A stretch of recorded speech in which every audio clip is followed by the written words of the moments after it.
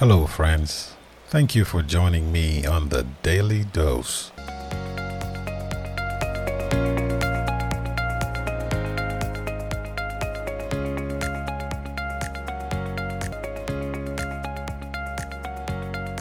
Hello again. Welcome back. Today is the 31st of August, and our episode title is The Stranger in Your Gates. How do we deal with the guest in our homes as it relates to the Sabbath? Let us get right in and see what the scripture says. Let us pray. Heavenly Father, you have once again shown us your favor. You have kept us and blessed us with life, and we thank you for everything you have done and continue to do for us. Would you please send us the Holy Spirit so that we can better understand your word and will for our lives. Thank you for your Son Jesus who died for us. Be with us now, we pray. In Jesus' name, amen. Let us turn to Exodus 19 verses 6. What does this text tells us about the status of ancient Israel? See also 1 Peter 2:9. 19:6 reads, "And you shall be to me a kingdom of priests and a holy nation. These are the words that you shall speak to the children of Israel." Then 1 Peter 2:9 reads, "But you are a chosen race, a royal priesthood, a holy nation, a people for his own possession, that you may proclaim the excellencies of him who called you out of darkness into his marvelous light." So Israel had been called out of Egypt to be God's covenant people, the nation through whom, had they stayed faithful, the gospel would have been spread to the world.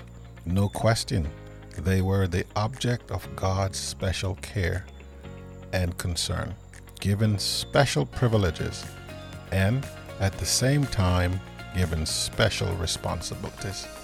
Let's look at Exodus 23:12. What else is going on here?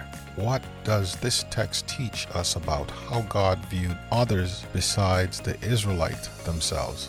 Exodus 23:12 reads, 6 days you shall do your work, but on the seventh day you shall rest, that your ox and your donkey may have rest, and the son of your servant woman and the alien may be refreshed. The universality of the Sabbath is something that many people miss. Of course, the most common error is that it was only for the Jews, an error exposed in the first 2 chapters of Genesis. After all, God created all people, so all people should remember the Sabbath day. Though we should always keep in mind what the Sabbath represents to us, we should remember too what it should tell us about others as well. In a sense, our resting and relating to our Creator and Redeemer will drive us automatically to look at others with new eyes, to see them as being created by the same God as we were, loved by the same God who loves us and who died for them as well as for us. As we have seen in Exodus 20:10 and Deuteronomy 5:14, the servants, the strangers, and even the animals should be given a Sabbath rest. That even the strangers within their gates, that is, even those not yet partaking of the covenantal promises given to Israel, that even they should enjoy the Sabbath rest says a lot. Human beings, even animals, should never be exploited, abused, or taken advantage of. Every week, the Hebrew people and we too should be reminded in a powerful way of just how much in common we have with other people. And even if we do enjoy blessings and privileges that others don't, we must remember that we are still part of the same human family, and thus we are to treat others with respect and dignity. How could your own Sabbath keeping perhaps become a blessing to those who don't keep the Sabbath? That is, how can you use the Sabbath as a witness to others? God designed the Sabbath for all humanity. Its refreshing blessing according to the scriptures, is for each one of us. The blessings of the Sabbath are not exclusively for the Jews.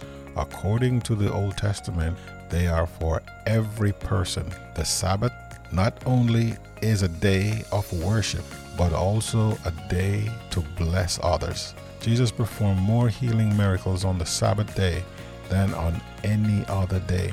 For Jesus, the Sabbath was a day to touch others with His healing grace. As was discussed in an earlier lesson, the Hebrew word for man is human being, not just man, but for the whole human race. So this tells me that the Sabbath was for everyone, not for a particular group, but for everyone. That includes you and I. I hope this gave us an understanding of the Sabbath and who should rest. If you have any questions, please reach out to me so we can discuss and we can share. Let us pray. Father God, we just want to thank you for your word. We thank you for the information, Father. We ask that we can read it over again and apply it to our lives, Father. We too need rest. You made it for us. So help us, Father, to take advantage of what you have done for us. There is a blessing in store for each and every one of us. Be with us now as we go our separate ways. In Jesus' name, amen. Join me tomorrow when we shall look at the next episode entitled Serving Others Honors God's Sabbath.